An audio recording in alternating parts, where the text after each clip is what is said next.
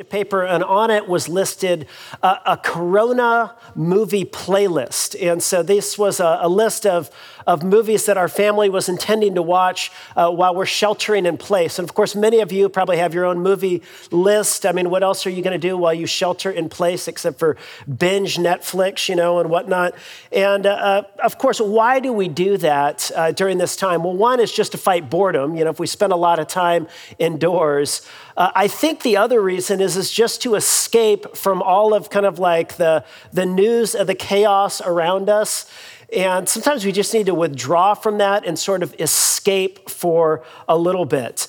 We watched Frozen 2 the other day, and it was just a wonderful escape from the realities of COVID-19. It was so much more fun to watch Frozen 2. But when we gather together around God's word, I think, and we gather for worship in this way, I think the danger can be for you is to think that at this point what we're doing is we're kind of doing what we do when we watch a movie. We are withdrawing from the realities of the world for a while in order to kind of escape. But listen, this space, this moment is not about escaping the realities of the world. This is really about taking the cares and the realities of this world into the presence of God and asking God to speak to us about the very real world we live in. And so this morning, we're going to be looking at a story that speaks to us about the very real world that we live in. And I just want to invite you to pray with me as we ask God to speak to us during this time. Father, we pray that as we open up our Bibles, that you would open up our hearts and our minds and that you would speak.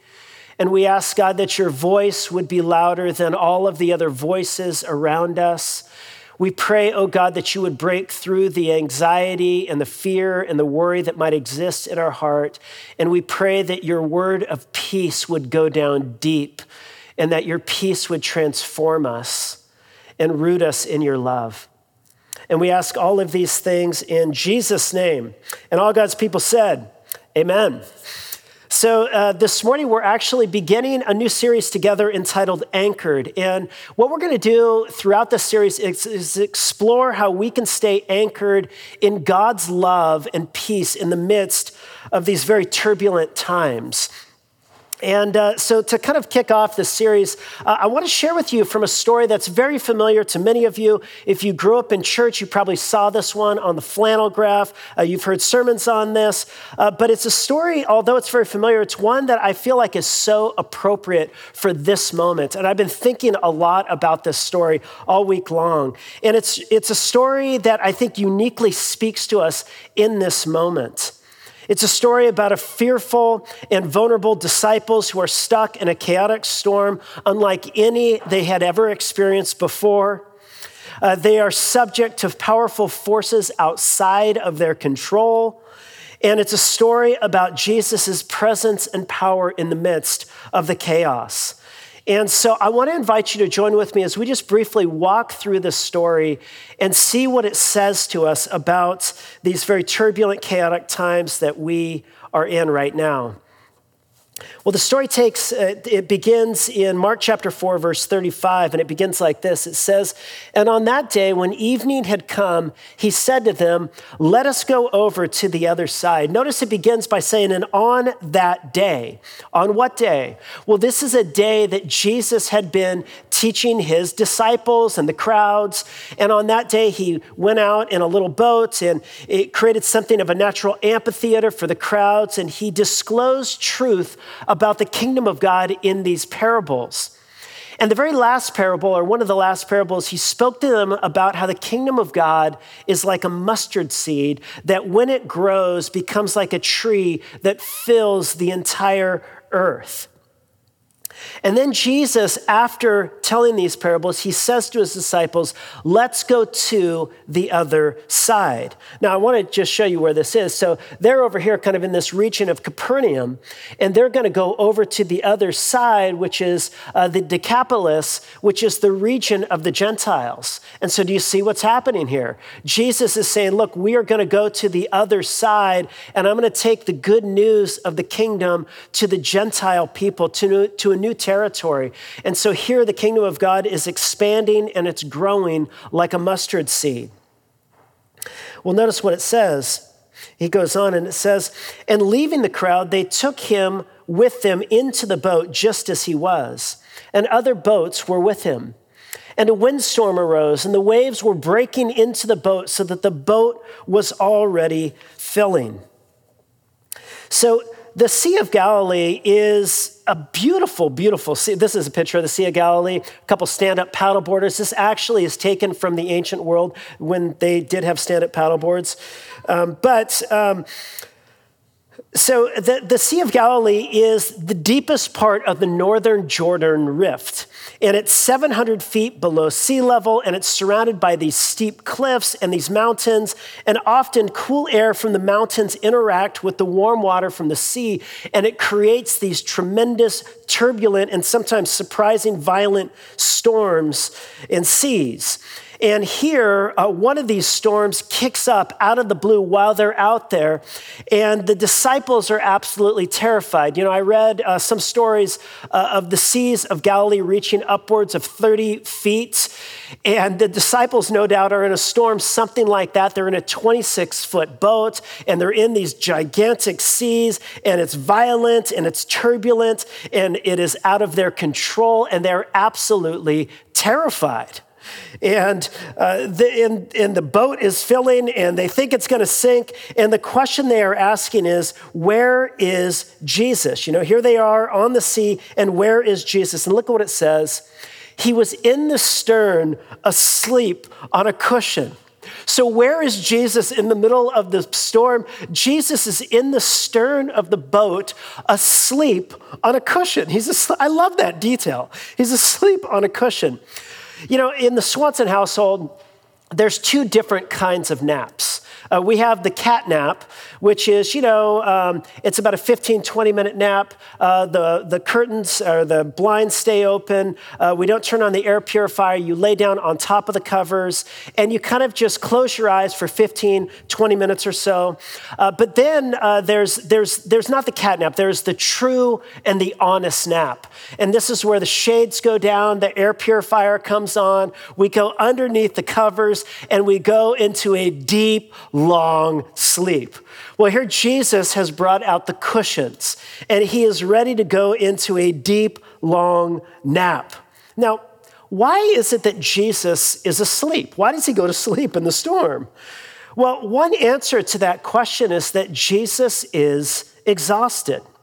You know, have you ever been so exhausted? Have you ever been so tired that you felt like you could fall asleep anywhere?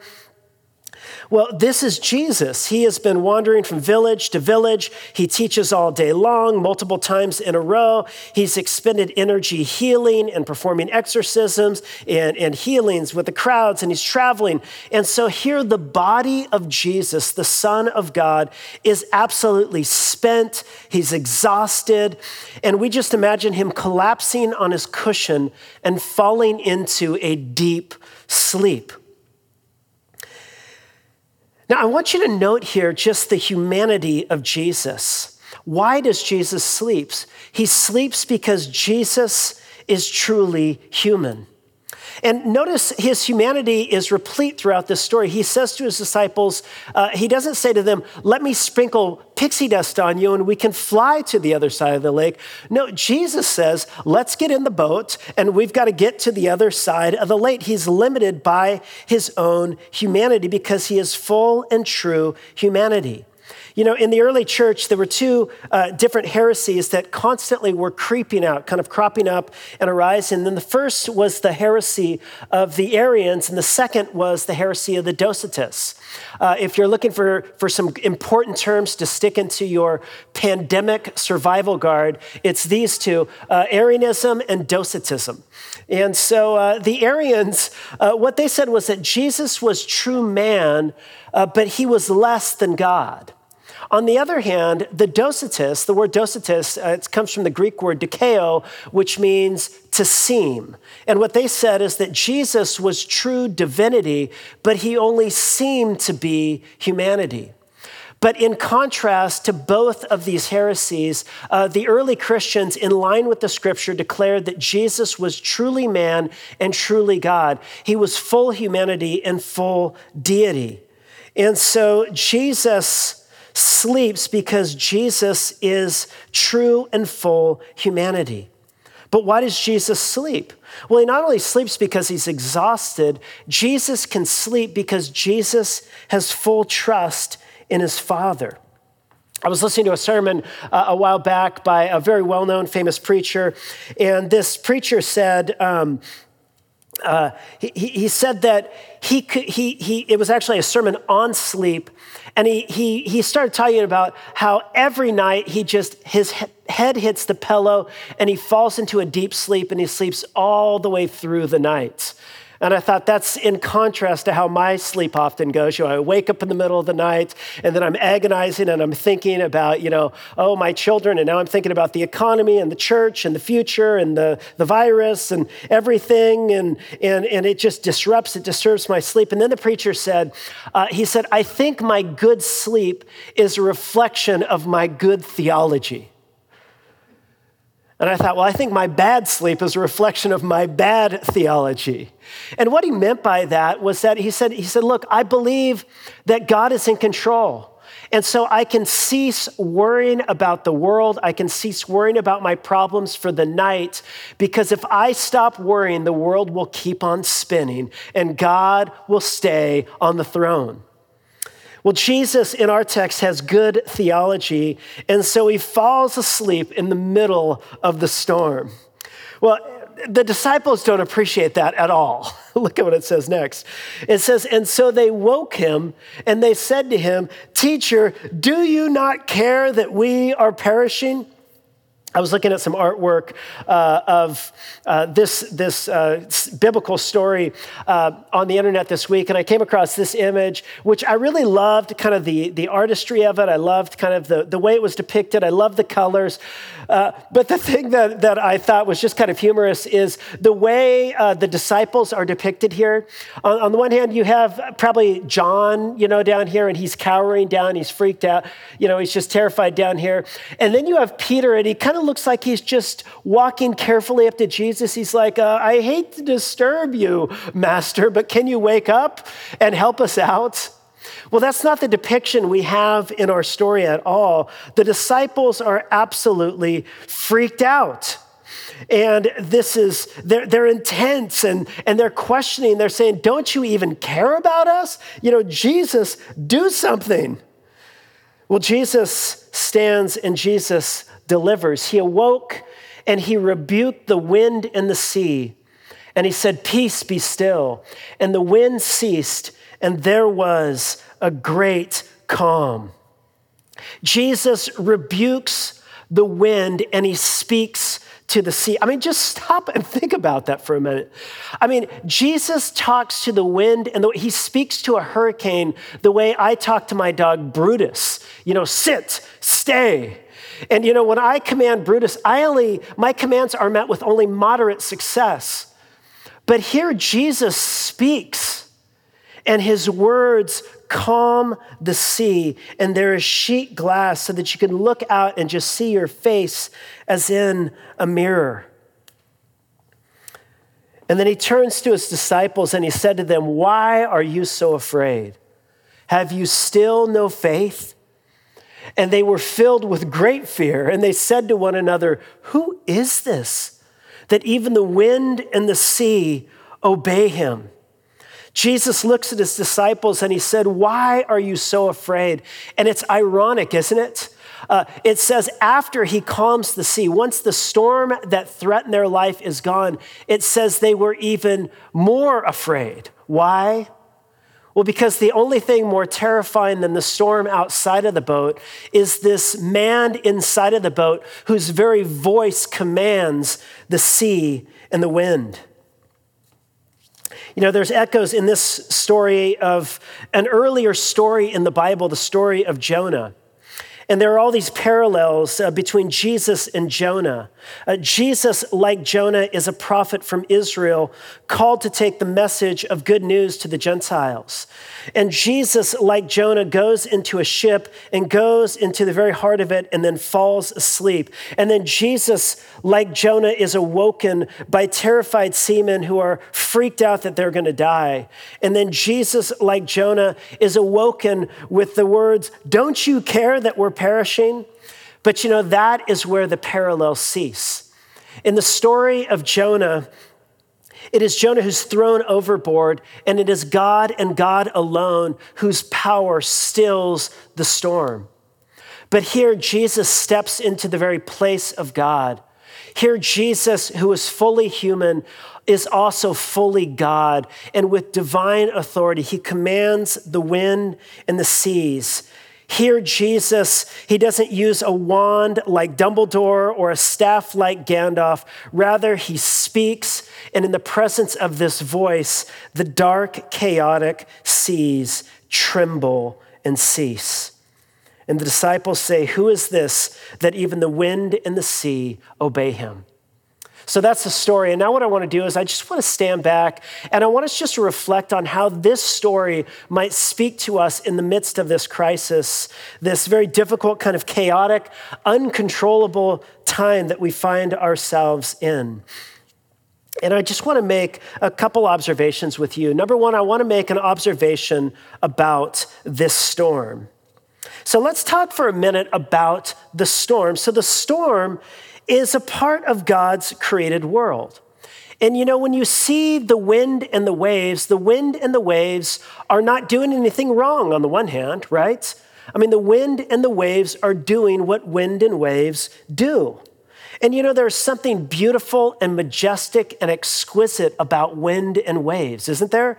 I mean, I have spent the good part of my life finding delight and joy when wind blows over vast expanse of the ocean and there is energy that's created and that energy moves through the ocean and it creates these waves, and then those waves hit sandbars and coral reefs and they form into these beautiful waves, and a surfer can harness those waves and drop into them, and pull into a big barrel or something, but waves are exquisite and they're beautiful. And so on the one hand, what is happening here? Well, creation is just doing what creation does.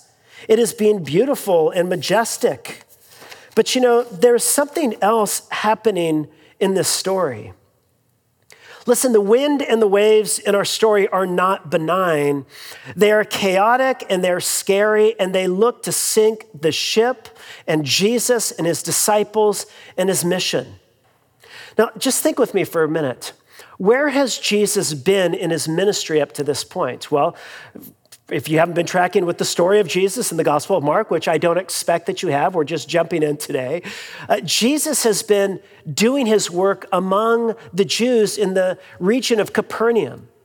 And now Jesus is going to cross over the Sea of Galilee. He's going to go into the territory of the Gentiles. And do you know the very first person Jesus is going to meet when he gets on the other side of the lake?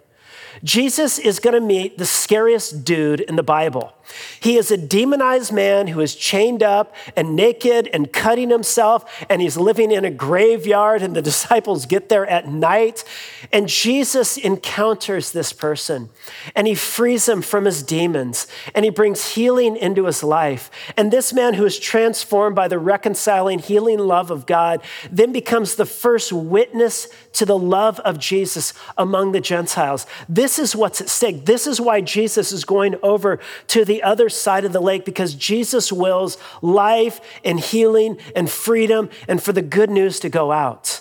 And yet here, the wind and the waves stand in contradiction to what Jesus wills. In other words, the creation that is good, that's beautiful and exquisite, is also alienated and fallen and broken. And here it stands against God's good will for life.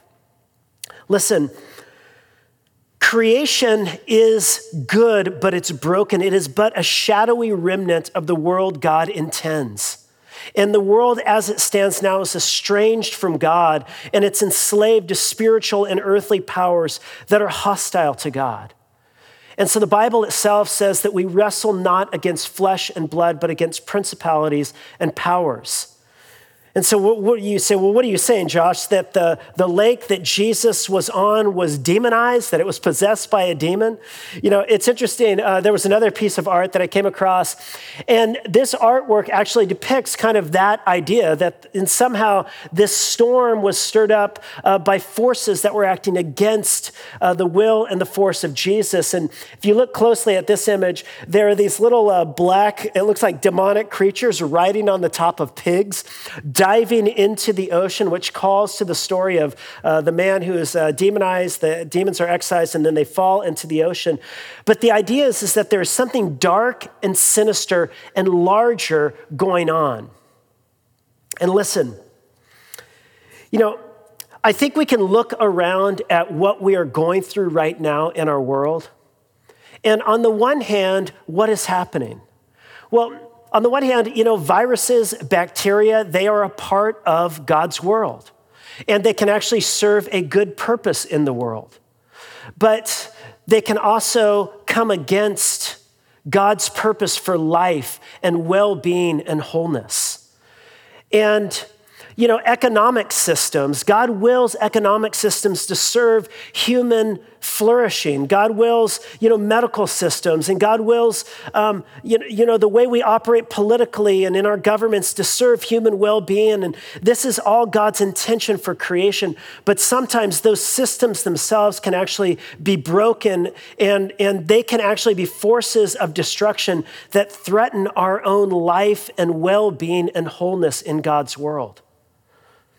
And this is what we see happening in our text. Creation that is good has become alienated, it's estranged, and it's actually coming against God's will to bring the good news out, God's will for the life of the disciples, for their own physical well-being, for their economic well-being, and there are other forces at work that are threatening to destroy them. You know, listen, sometimes when tragedy strikes, we in the church fall on cliches.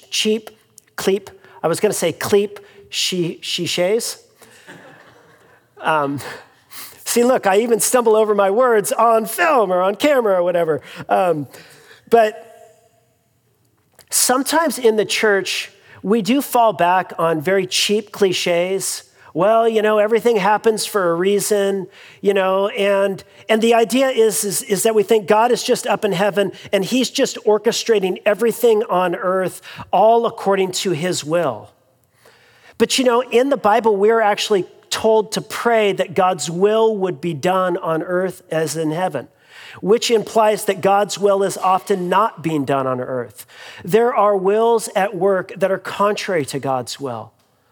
And so though God is in control, though the world is not spinning out outside of his control, there are forces of darkness at work in this world that threaten to undo the wholeness that God wills for this world.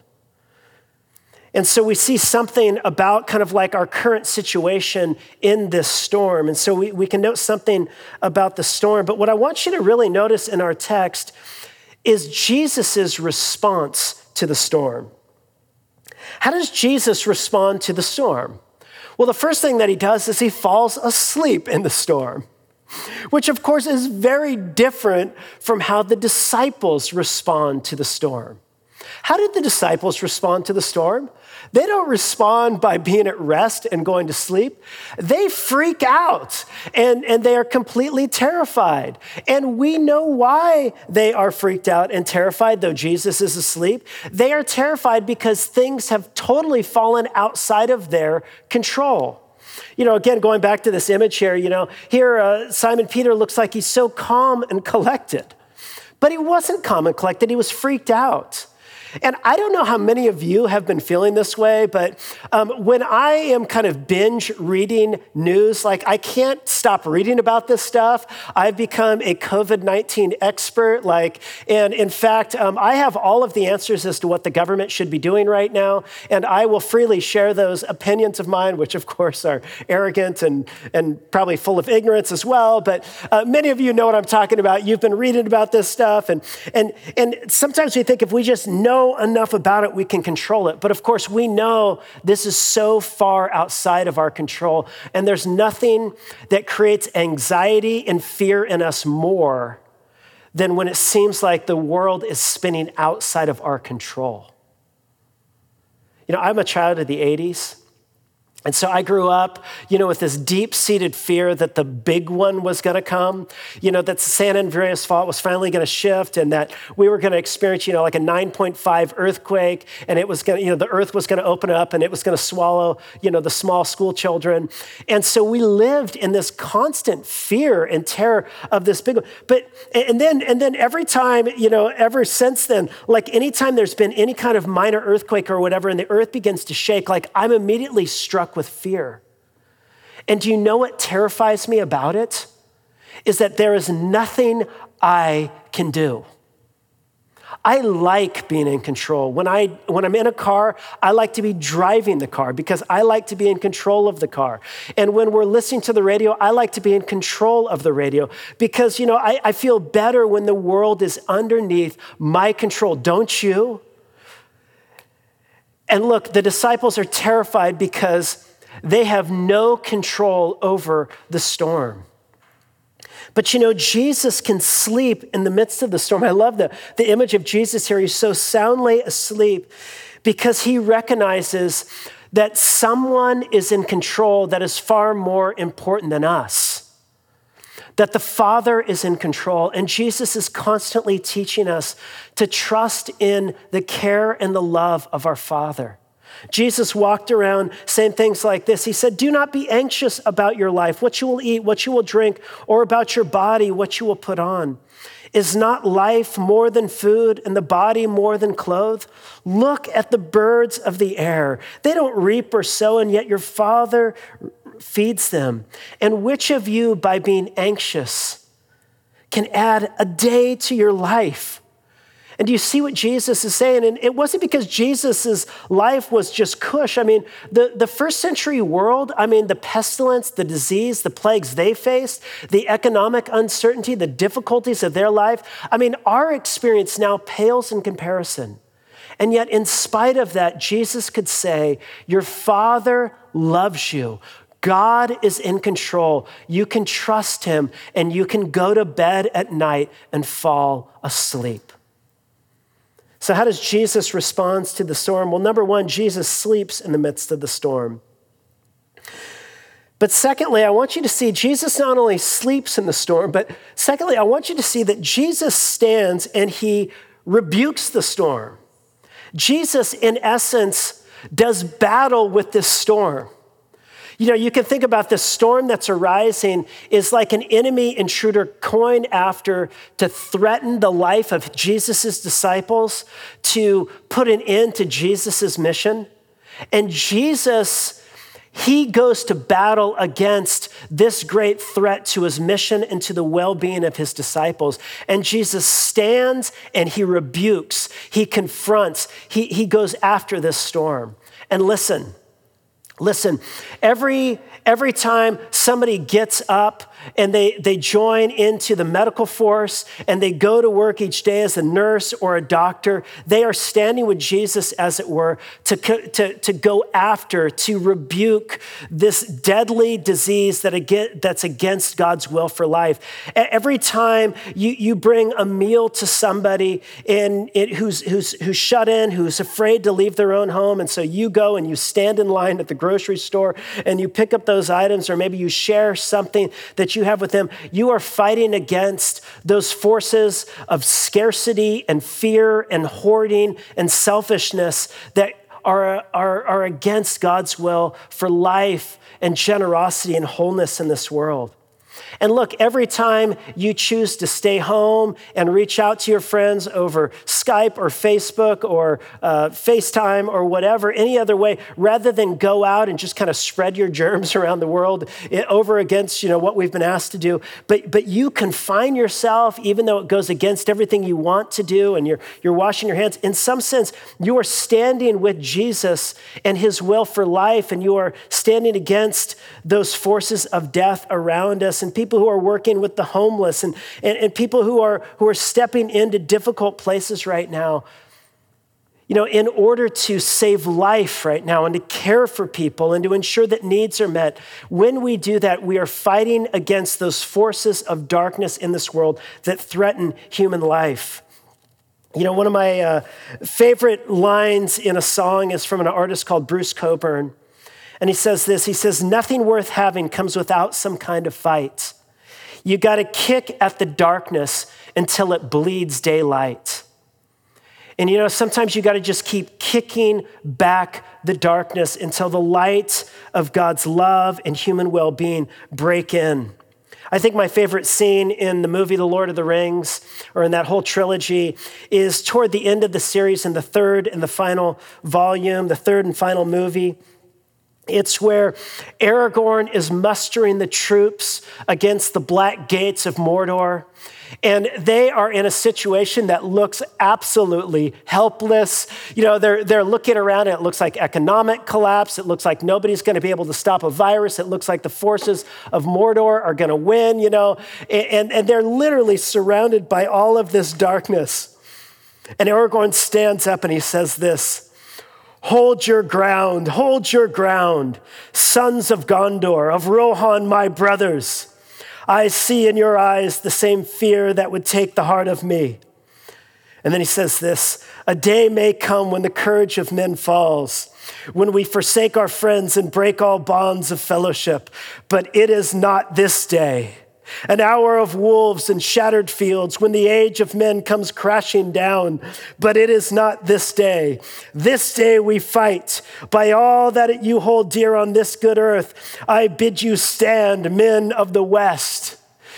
And there's a sense in which in this story, Jesus stands up in defiance to fight against the forces of darkness. And it's just a window of what Jesus is doing throughout his entire life and ministry. He is bringing the force of God's kingdom and life and love and justice and healing into this world. And he is doing battle with the forces of darkness. And he stands and he invites us to stand with him against all of these forces. And so in the midst of the crisis we are in, number one, we are invited by Jesus to sleep, to take space and to go to bed and to quiet your mind, because God is on the throne.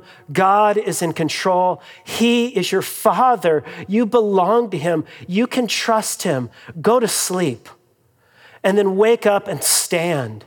Stand with Jesus and do battle with his force of love and life and sacrificial giving to do good in this world, to help and to serve. And listen, there's one more thing, and we'll just close with this. Jesus not only is asleep in the storm, and Jesus not only rebukes the storm, I just want to close by noting this. I just want you to notice that Jesus is in the storm. This story, in some ways, it gives us really a window into the wonder and the mystery that stands at the heart of Christianity. And that wonder and mystery is that God doesn't simply stand back and, as the eternal unblinking stare in the sky, just watch us and watch the storms that are going down on life. Nor does God simply orchestrate the storms that are going on in this world. What this story reveals is that God actually comes into our world in the incarnation. This world that is alienated and estranged from God, God in Christ enters into, and he becomes one with us. He attaches himself to our world in the incarnation. He becomes one of us.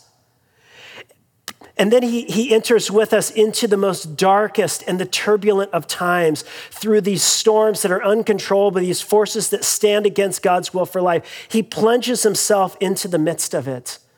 And of course, this is just a glimmer of the way in which God will enter into the very heart of the storm in the death of Jesus, when Jesus will be subject to all of the forces of darkness and chaos around him, to the political chaos, to the injustice, to the forces of darkness that betray him, that crucify him, that hang him to die in nakedness and shame on the cross.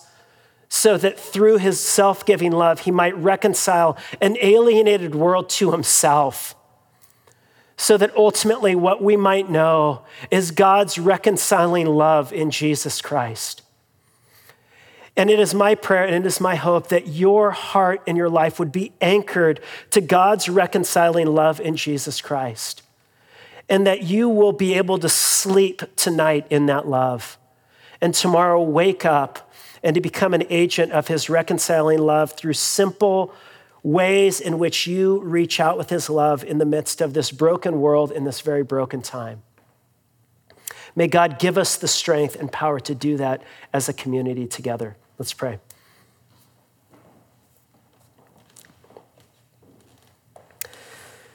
Father, it is our prayer this morning together that you would open up our eyes so that we could see the wonder and the beauty of the incarnation and of your reconciling love. Oh God, would our hearts be anchored in this good news in the midst of the turbulence we are experiencing? And would you enable us in little ways, in big ways, to be agents of your reconciling love in the midst of this world? And we ask this for the glory of your Son, Jesus. And we pray that you would do this in our lives by the power of your Spirit. Amen.